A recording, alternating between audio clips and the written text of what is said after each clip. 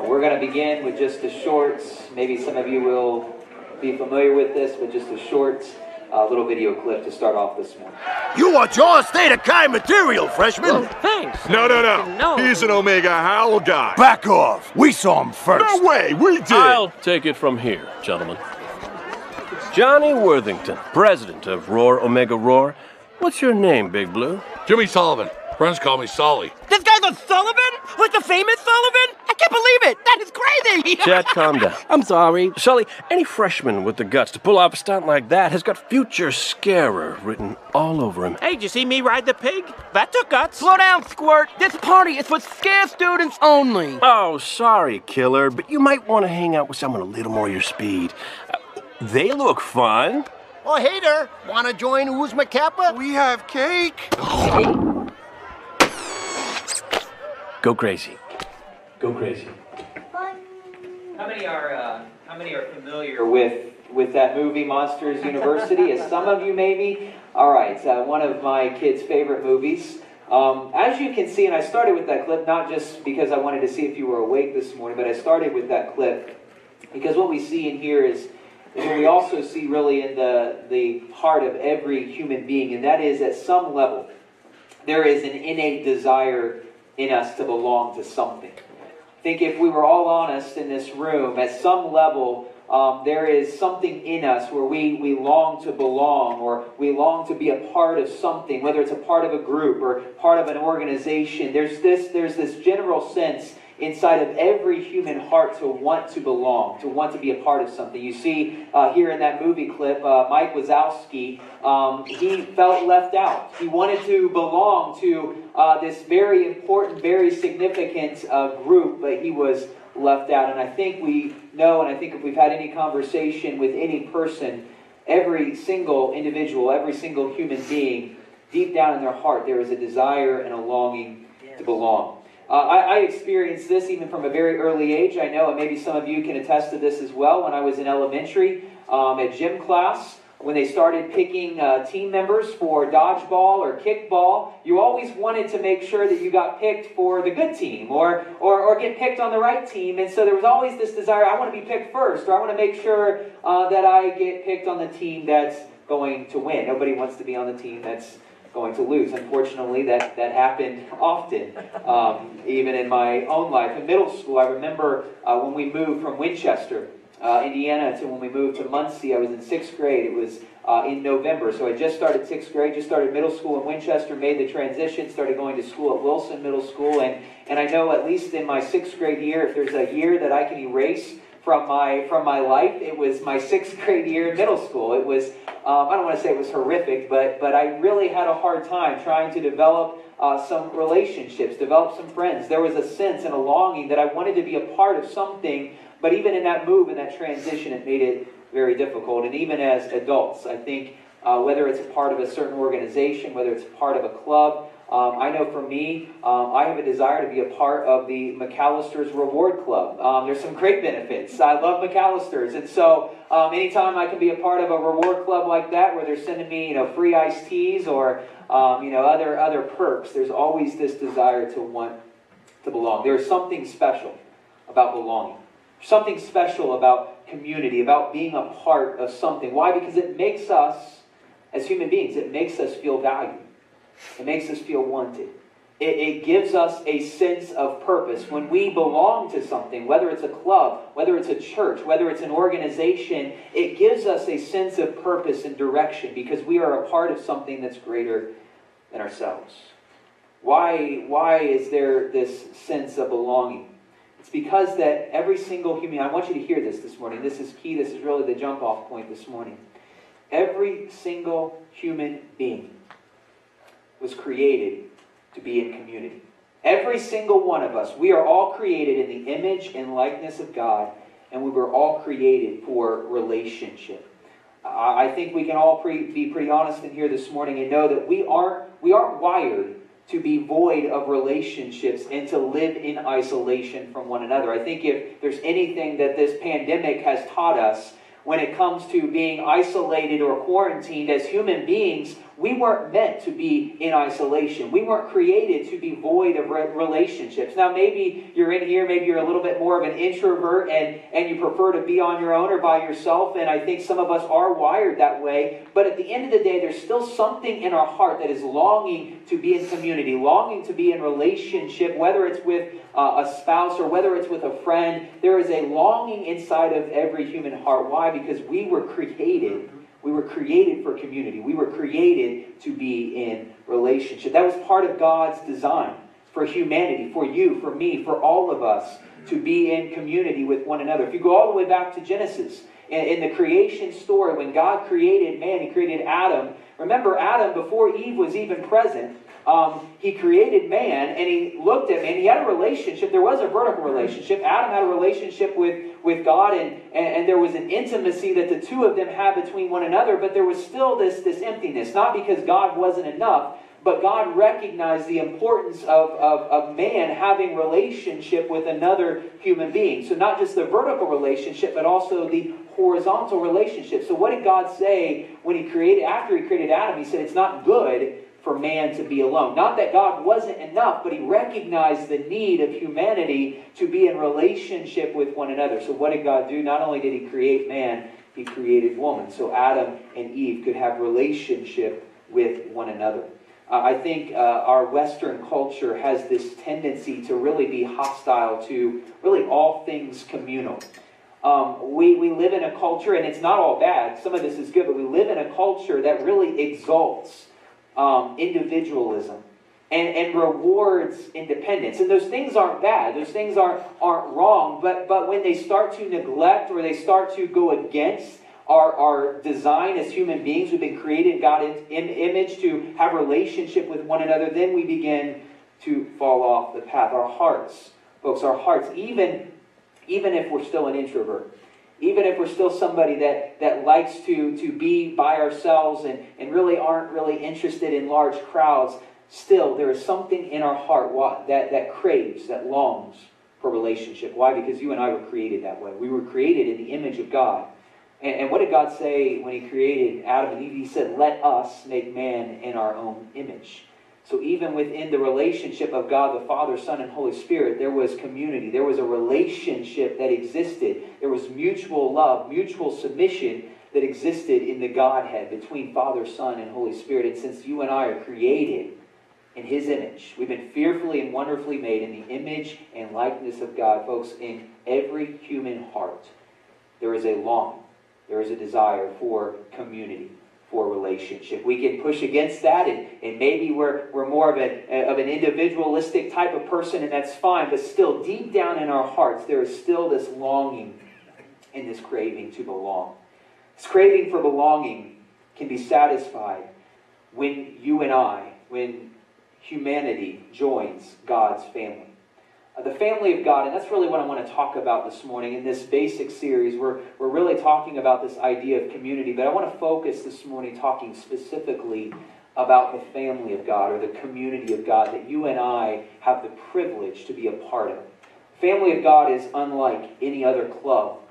It's unlike any other organization. It's not like a rewards or a perks members club. It's not like some other organization that exists in our world. The family of God is very unique. And you and I have the special privilege and invitation to be a part of the family of God. That invitation to join God's family is an invitation that's given to anyone.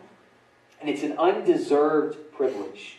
But nonetheless, being a part of God's family is a privilege. Look at what Paul says in Romans chapter 5, verse 2. This is what he says. Because of our faith our faith in what Christ has done on the cross, because of that faith, Paul says, Christ has brought us into this place of undeserved privilege where we now stand, and we confidently and joyfully look forward to sharing God's glory. Because of our faith in Jesus Christ, because of what He did at Calvary, because of what He accomplished on the cross, and because He is alive and He is sitting at the right hand of the Father, our faith in Jesus Christ, it gives us access. It is a place of what Paul says, undeserved privilege.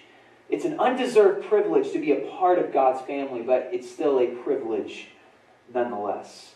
I want us to take a few moments this morning, and I won't be super long today. I know last week I was a little bit longer than normal, but I want to take just a few moments to examine the full scope of what it looks like to belong to God's family. How many are thankful this morning for that undeserved privilege that we have? Amen. To be a part of the family of God. It's unlike any other organization. It's not like being a part of a club or an organization. It's so much different and so much more beautiful. And I want to talk about the full scope of what that looks like and why it should be a worthy pursuit of humanity.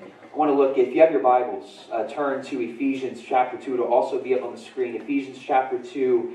I'm just going to read 3 verses, verses 17 through 19. If you have time later on, go back and read all of Ephesians chapter 2. Really, I would encourage you to start in chapter 1. You'll get the fuller context of what Paul is saying. But go back and read Ephesians chapter 2. And what I will talk about this morning, I think will make even more sense as you read the whole chapter. But let's look at these 3 verses. Ephesians chapter 2, beginning in verse 17. Here's what Paul says about belonging to God's family. Verse 17. He brought this good news of peace to you Gentiles, who were far away from him. Earlier in chapter 2, Paul actually describes the Gentiles, or those that were far from God. He describes them as children of wrath. They were apart or outside of relationship with God. But then he says, God has brought this good news of peace to you Gentiles. You used to be far away from him, and peace to the Jews who were near. Now, verse 18, all of us can come to the Father through the same Holy Spirit. Because of what Christ has done for us. Now listen, this is verse 19. So now you Gentiles, you are no longer strangers and foreigners. You are citizens along with all of God's holy people. And look at this last phrase. You are members of God's family. How many are thankful that we are members of God's family? He's speaking, Paul is writing. He's writing specifically to a Gentile audience. He's writing to those who used to be far away from God. But what Paul is saying, he said, this good news has been brought to you Gentiles. The gospel of Jesus Christ. That God, he came in the form of a human being. He lived a sinless, perfect life. He went to the cross, died, was buried, and then was resurrected, and is now sitting at the right hand of the Father. What Paul is saying, this good news, this gospel, has come to you. And it's also brought peace to the Jews who were actually near to God. And because of that, we are no longer, Paul says, we're no longer strangers and foreigners, but instead we are citizens and we are members of God's family. I want to talk about that this morning. I want to talk first of all about just the possibility of joining God's family. How is it even possible for you and me? Because I think all of us in this room, if we're not already a member of God's family, there is a longing and a desire in our heart to be a part of the family of God. So how is that even possible? How do we, who are imperfect, sinful humanity, how do we become a part of God's family? Well, first of all, the cross of Jesus Christ makes entrance into his family possible in the first place. Look at what Paul says in verse 18. We read it already. Chapter 2. Now all of us can come to the Father. How? Because of what Christ has done for us. Entrance into God's family is possible for you, for me, and for all of humanity because of the cross of Jesus Christ. Because of what he did, because of his shed blood at Calvary, any person has the possibility or the invitation to come near to God. He makes entrance into his family possible. If we know the story of the gospel at all, we know that all the way back in Genesis chapter 3, what happened? Sin created a gap between a holy God and a sinful humanity. And if you read through the Old Testament really is a picture of God's people trying to draw near to God through the law or through good works or through sacrifices and offerings. But there was always a falling short because there was still this sin problem that had not been dealt with. There was a gap between a holy God and an imperfect, sinful humanity. And they were trying to get near to God. And once a year, the great high priest could go behind the veil and offer a sacrifice for the sins of the people. But only the priest could go. And only one time a year. And man, if you get through like Exodus, Leviticus, and Numbers, you will see there was a lot that was involved in terms of just having a close relationship with God, to atone for the sins of the people. And so sin created this gap. And we even see when the temple is built, there is this picture that describes the distance that existed between a holy God and an imperfect, sinful humanity. And what that picture was, there was a veil. There was a veil that separated the most holy place where God's presence dwelt. So on the other side of that veil, and what was called the most holy place, is where the Ark of the Covenant dwelt. And the Ark of the Covenant represented God's presence. But there was a veil, there was a curtain that separated the most holy place, God's presence, from the Holy of Holies. And only once a year could the high priest go behind that veil, behind that curtain, to offer up sacrifices. And so there is this gap. There is this valley that exists between a holy God and an imperfect human being. But the beautiful thing about the cross is that the cross of Jesus Christ becomes really that bridge that allows you, me, and all of humanity to fellowship, to commune with a perfect, holy God. Because, folks, we can't, if there is this big gap here between a holy God and an imperfect, broken humanity, there's no way we can get to God on our own. I mean, I'm not talking about a little gap where I can just jump over and I'm there. I'm talking about a massive gap that sin created that distances us from a holy God. But guess what? The cross of Jesus, I'm trying to paint this picture for you. The cross of Jesus Christ is that bridge that allows you and me to draw near to God, to have access to Him. And it makes possible for you, for me, and all of humanity to be a part of the family of God. That's why I'm thankful for the cross. I'm thankful that I don't have to try to earn it. I'm thankful that I don't have to jump myself to get there, because I'm going to fall short every time. If I try to jump to get to God, guess what? I'm falling in that hole. Never going to make it. But Jesus Christ and the cross, I'm able to walk. I'm able to draw near to Him. Our part then, what is our part? So we're able to draw near to God through the cross of Jesus Christ. But what is our part in all of this? It's not works. What does Paul say in Ephesians? This is why I said read all of chapter 2. Ephesians chapter 2. We're not saved. We're saved by grace through faith, not of works, lest any man should boast. So our good works is not our part, because our good works isn't going to get us across that gap to a holy God. Instead, what is our part? Our part is faith in Jesus Christ alone. Faith in Him. Faith in the cross. Faith in that bridge that I know, that I believe in, that I'm going to trust in, that will allow me to have access to Him. Jesus says very clearly to His own disciples and to those that were listening in. What does Jesus say? I am the way, I am the truth, and I am the life. No one comes to the Father except through me. Not my works, not through a relationship with somebody else, not through how much money I give or what my church attendance is. That doesn't save me. That doesn't give me access. That doesn't allow me to be a member of God's family. What allows me to be a member is what Christ has done, and trusting and having faith in His work and His work alone. Paul will say in Romans chapter 3, verse 22, we are made right with God. How? By placing our faith in Jesus Christ. And this is true for everyone who believes, no matter who we are. So entrance into God's family is possible because of the cross of Jesus Christ and our faith in what He accomplished. Number 2, what are the privileges then?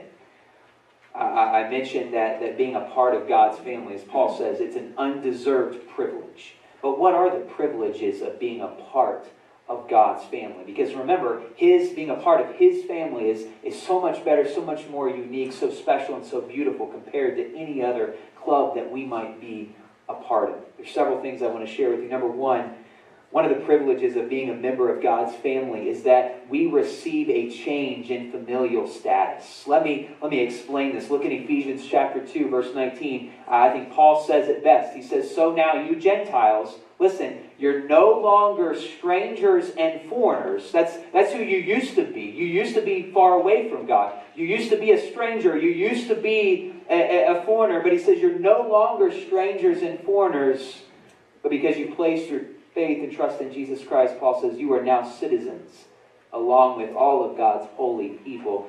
You are members of God's family. So there is a change in our familial status. We used to be foreigners. We used to be strangers. But now through Jesus Christ, We are members, we are citizens of God's family. We were once orphans and fatherless, but now you and I, because of Jesus Christ, we've been adopted into the family of God, and you and I have become adopted sons and daughters of Him. Secondly, second privilege that we have being a part of God's family is we have an opportunity to encounter sweet fellowship with Christ and with others. 1 John chapter 1, verse 3, John writes these words, we proclaim to you what we ourselves have actually seen and heard, so that you may have fellowship with us. And our fellowship, John says, is with the Father and with His Son, Jesus Christ. As members of God's family, you and I have the privilege, the undeserved privilege of having sweet fellowship and communion with a holy God and with one another. This fellowship that John speaks of, this is a fellowship and a communion that existed in the garden when God created Adam and Eve. Before sin entered the equation, there was sweet fellowship that existed between Adam and Eve and God. Yes. Chapter 3, it talks about how Adam and Eve would walk in the cool of the day in the garden with God. There was intimacy, there was fellowship, there was communion. Yes. And so sin entered the equation and broke that intimacy. But when we enter into a relationship with God, when we become a part of His family, folks, we get to experience that sweet fellowship. At the same time, we're still looking forward to the day when there will be perfect fellowship, where we will be with Him in heaven and we will experience once again that true and pure intimacy. Fellowship reflects that of the Godhead. I already said there was already sweet fellowship and communion between God the Father, Son, and Holy Spirit, where there was mutual love and submission that existed, and the fellowship that we long for reflects that relationship. And you know what? It also reflects the two greatest commandments. What does Jesus say? What's the greatest commandment? We're to love God with all of our heart, soul, mind, and strength. And we are to love our neighbor as ourselves. And so as we come into fellowship with Him, as we become a member of God's family, you and I have the privilege of experiencing sweet fellowship, communion with a holy God. We also have the privilege of experiencing that same fellowship with one another. Number 3, another privilege of being a part of His family is that we have constant access into His glorious presence. How many are thankful for the access that we have into God's presence? Listen to what Paul says, Ephesians chapter 3. Because of Christ and our faith in Him, we can now come boldly and confidently into God's presence. Because of Christ and our faith in Him, you and I, we can come boldly and we can come confidently into God's faithful presence. What do we know about the presence of God? The psalmist says that there, in His presence, Psalm 16, verse 11, there is fullness of joy. We also know Hebrews chapter 4, verse 16, we are invited to come boldly into God's presence. Yes. Where we will do what? Where we will receive mercy and grace to help us in our time of need. We also know when we come into His presence that shame is undone and our life is given meaning and purpose. Isaiah chapter 6, if you have time, I'm not going to read the story, but sometime go back and read Isaiah chapter 6. It's the call of Isaiah. Isaiah was one of the prophets of the Lord. And chapter 6, we get a picture of his call into prophetic ministry. And what's very interesting in that story is that actually Isaiah receives this magnificent revelation of who God is. The train of God's robe was filling, or the train of His robe was filling the room, and there's this sense of God's presence that is real, that is powerful, as Isaiah is seeing this incredible vision. But then following this vision, we see Isaiah's response, the response to God in His revelation. And this was Isaiah's response. He says, "Woe is me. I am a man of unclean lips." He recognized that in the presence of God, all shame was undone. And his life was then given meaning and purpose, because following that encounter with God, Isaiah becomes a mouthpiece for God. He becomes a man, a prophet, who will speak the word of God. And sometimes he spoke some very challenging words to the people of Israel, to the people of Judah, but he encountered God's presence in a powerful way. So one of the beautiful privileges that we have as being members of God's family is you and I, we have access into His presence at any moment, any part of our day. How many like people to listen to you when you talk? I think most of us do. I know sometimes as human beings and maybe even as spouses, I might throw myself out there on the altar of sacrifice this morning and say sometimes maybe I'm listening with my eyes, but maybe not listening with my ears. And sometimes Sarah's probably saying, will you listen to me a little bit better? But the beautiful thing, one of the privileges that you and I have as members of God's family is we have constant access to God. Yes. He inclines His ear to us when we pray. When we pray, we have His complete, full, undivided attention. He hears us. There's no distraction. It doesn't matter if all of us in this room are praying to God at the same. He's God. He can handle it. And He is giving each of us His undivided attention. We have access into His presence. And what a beautiful privilege that you and I have. Number 4, another privilege that we have is we get to experience the joys of the body of Christ. And yes, there are joys. There are challenges, but there's also joys of being a part of the body of Christ, the church of Jesus Christ. Jot these scriptures down and you'll get a fuller picture if you go back and read 1 Corinthians chapter 12. 1 Corinthians 12 gives a beautiful picture of what it looks like for the body of Christ to operate faithfully together. Some of us, and what Paul does is Paul uses the body as kind of an analogy to describe how the church of Jesus Christ should function and operate. What Paul says in 1 Corinthians chapter 12 is that there's some of us in this room today might be an arm. Some of us in this room that might be a leg. Some of us in this room might be an ear. Some of us might be a nose. Some of us might be an eye. Some of you might just be a toe or a finger. It doesn't matter. Paul will say very specifically, there's no insignificant part when it comes to the body of Christ. Because the only way that the arm will function properly and correctly is when the arm is attached to the rest of the body. Yes. If I, not to get too graphic here, but if I chop off my arm and I throw it over here, the arm pretty much becomes useless. It can't function because it's now been disconnected from the body and ultimately from the head, which is Jesus Christ. And so what Paul does in 1 Corinthians chapter 12 is he describes what it should look like for the body of Christ to function together, to worship together, to operate together as believers. And so as members of the body, one of the beautiful privileges that you and I have is that as a church and as believers, when we come together or even when we're not together in person, we have the privilege of nurturing and sustaining one another.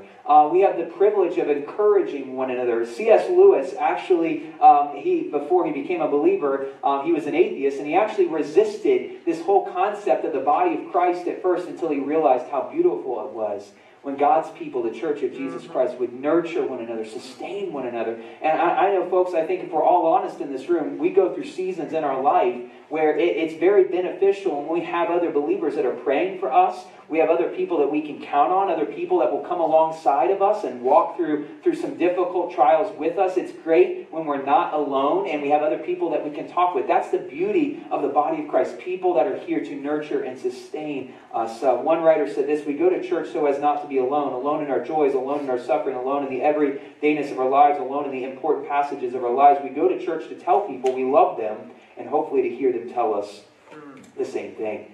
Members of the body, us in this room, we can stir one another on in our growth in Jesus Christ. One of the privileges and the beauties of the body of Christ is that you with me and me with you and us with one another, we can stir one another on to grow in Jesus Christ. We can push us a little bit further or challenge us or encourage us in our relationship with God. Paul would oftentimes, if you read any of his letters, he would oftentimes pray for the churches that he visited, the churches that he planted, or even churches that he never had an opportunity to get to. He would oftentimes pray for those churches to grow in the relationship in Christ. We see this in Philippians chapter 1. He says, I pray that your love will overflow more and more, and that you will keep on growing in knowledge and understanding, for I want you to understand what really matters, Paul says, verse 10, so that you may live pure and blameless lives until the day of Christ's return. May you always be filled with the fruit of your salvation, the righteous character produced in your life by Jesus Christ, for this will bring much glory and praise to God.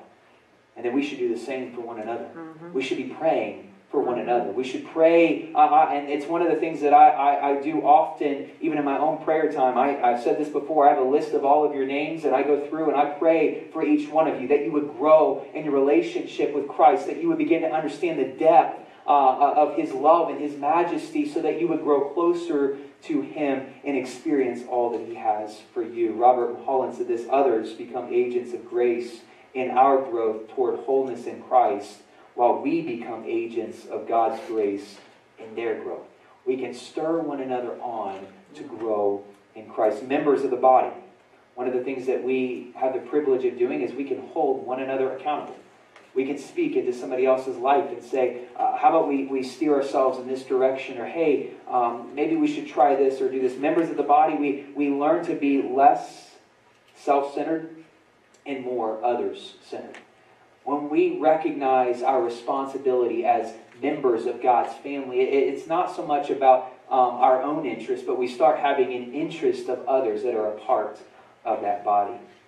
Number 5, we're given, one of the privileges we have is we're given the life-giving Spirit in order to have victory over sin.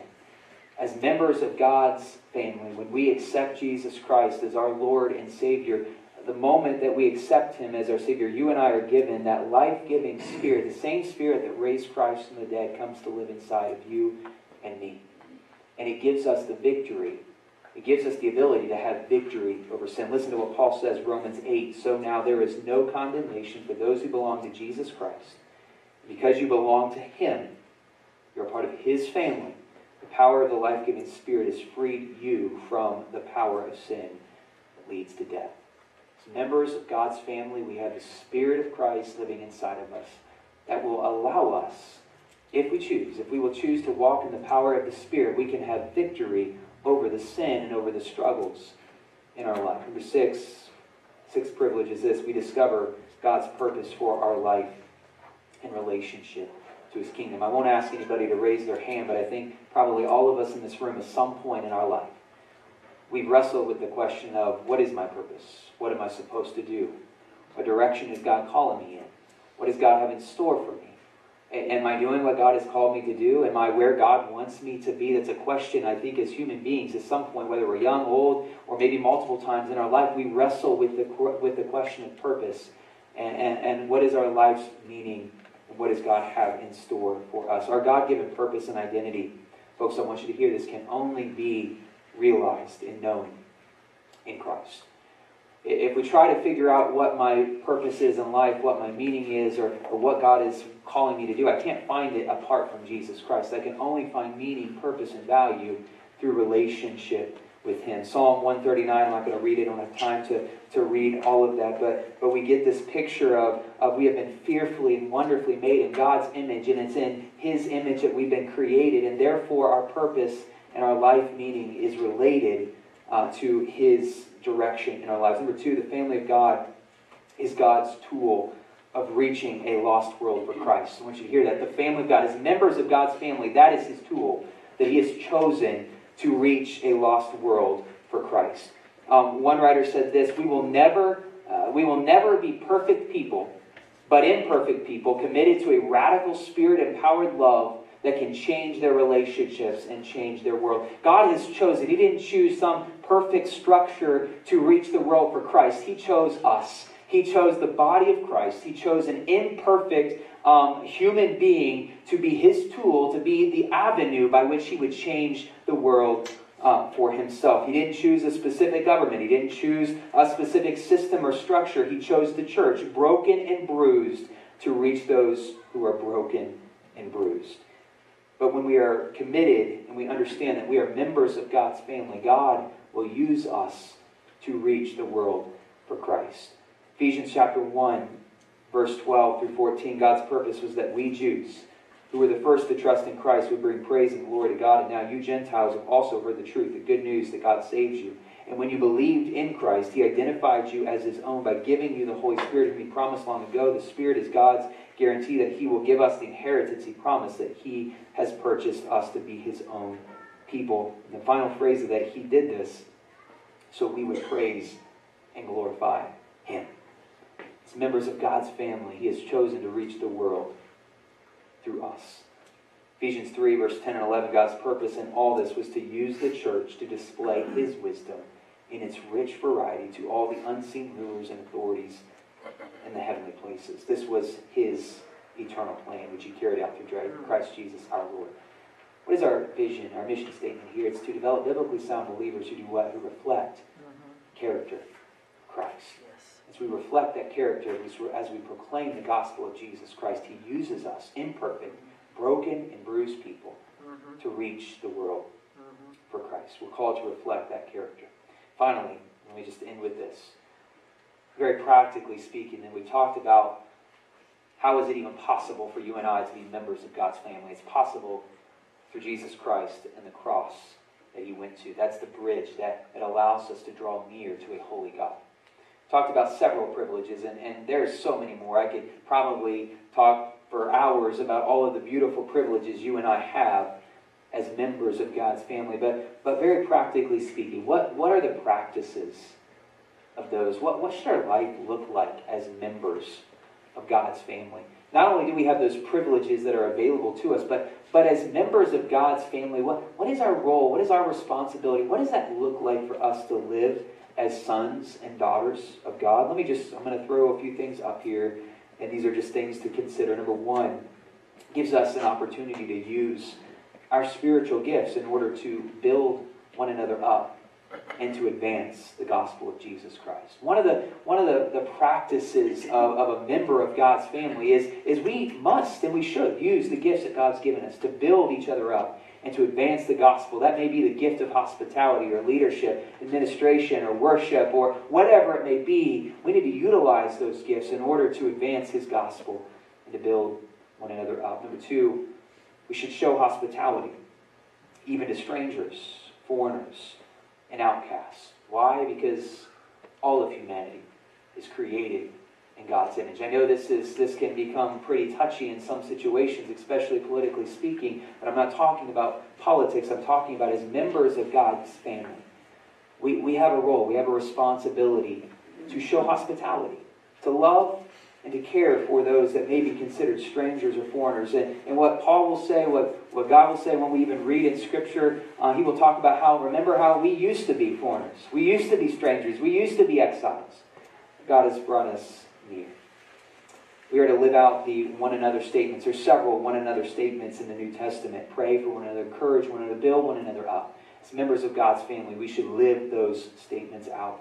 Number four, some things we can do. We can join a small group, a discipleship group, or some type of mentoring relationship where you and I can be encouraged to grow in our relationship with God. One of the privileges that we have is that as members of God's family, we can stir one another on to grow closer to Christ, and we do that through relationship, through community with others. And finally, one of the practices of those who are part of God's family is we should consider others first.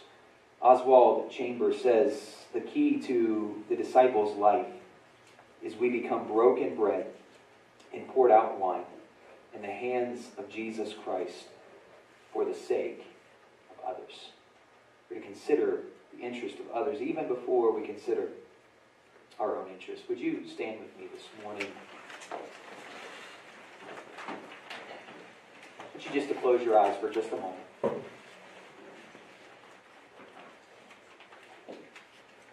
I want to end just by giving you an example of, even in my own life, where I experienced the body of Christ really put on display in a pretty powerful way. 2008, I had the privilege, while I was in school, to actually go to Israel, a study abroad for about 6 weeks. Very first week that we were there, we spent the first couple of days actually in the city of Bethlehem, actually primarily a Palestinian area at the time. We, one particular day, all of us in our group, we kind of divided up in 3s and 4s, and we went to the homes of some Palestinian Christians that were living in Israel or in Bethlehem, just to talk with them, to fellowship with them, to really hear their story and spend time with them. No other agenda. We just wanted to have an opportunity to meet with them and to commune with them. My group consisted of 2 other people and actually one of the professors that was with us, and we went into this home of a Palestinian Christian lady. She had a son, very young son, that I don't remember if they were expecting our visit or not, but when we showed up, we had to climb the stairs to a second room, kind of apartment-like building. Knocked on the door, and the door was opened, and we were invited in quickly. And walking into this room, the lady had very little. Very small room, one other place where the kid and the mom slept, and really that was it. She didn't have a lot. That particular day, we were outsiders, we were foreigners, we were strangers in a strange land.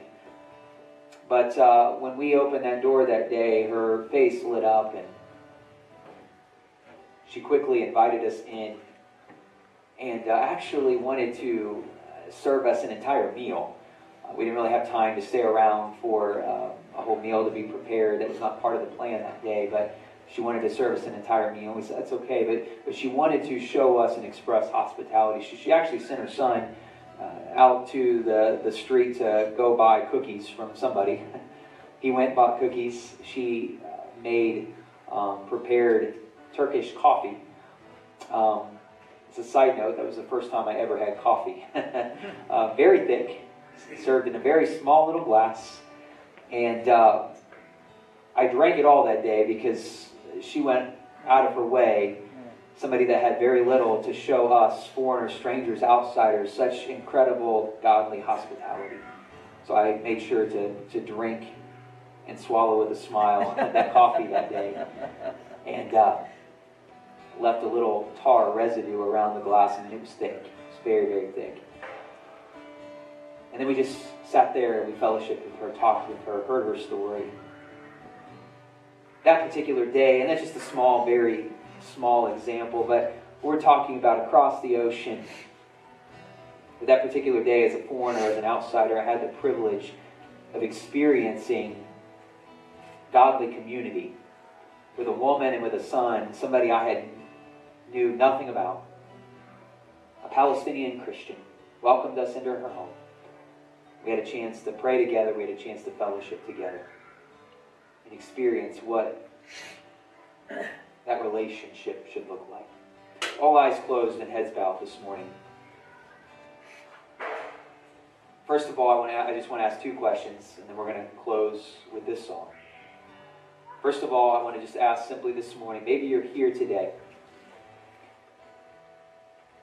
Maybe you've never really received and accepted the invitation to become a part of God's family. Maybe you're here this morning and you're still trying to draw near to God by jumping over the gap, and every single time you fall into the hole. You might be a good person. You might have great church attendance. And you may be a great community person, but until you've accepted, placed your faith and trust in the cross of Jesus Christ, every single time we try to get near to Him, we're going to fall in that hole. So maybe you're here this morning, and if that's you and you want to accept that invitation, you want to become a part, a member of God's family, that's not something to be shy about, not something to be afraid of, it's something to rejoice about. We want to rejoice with you this morning. So if you're here today, all eyes are closed, nobody's looking around, and you want to become a member of God's family,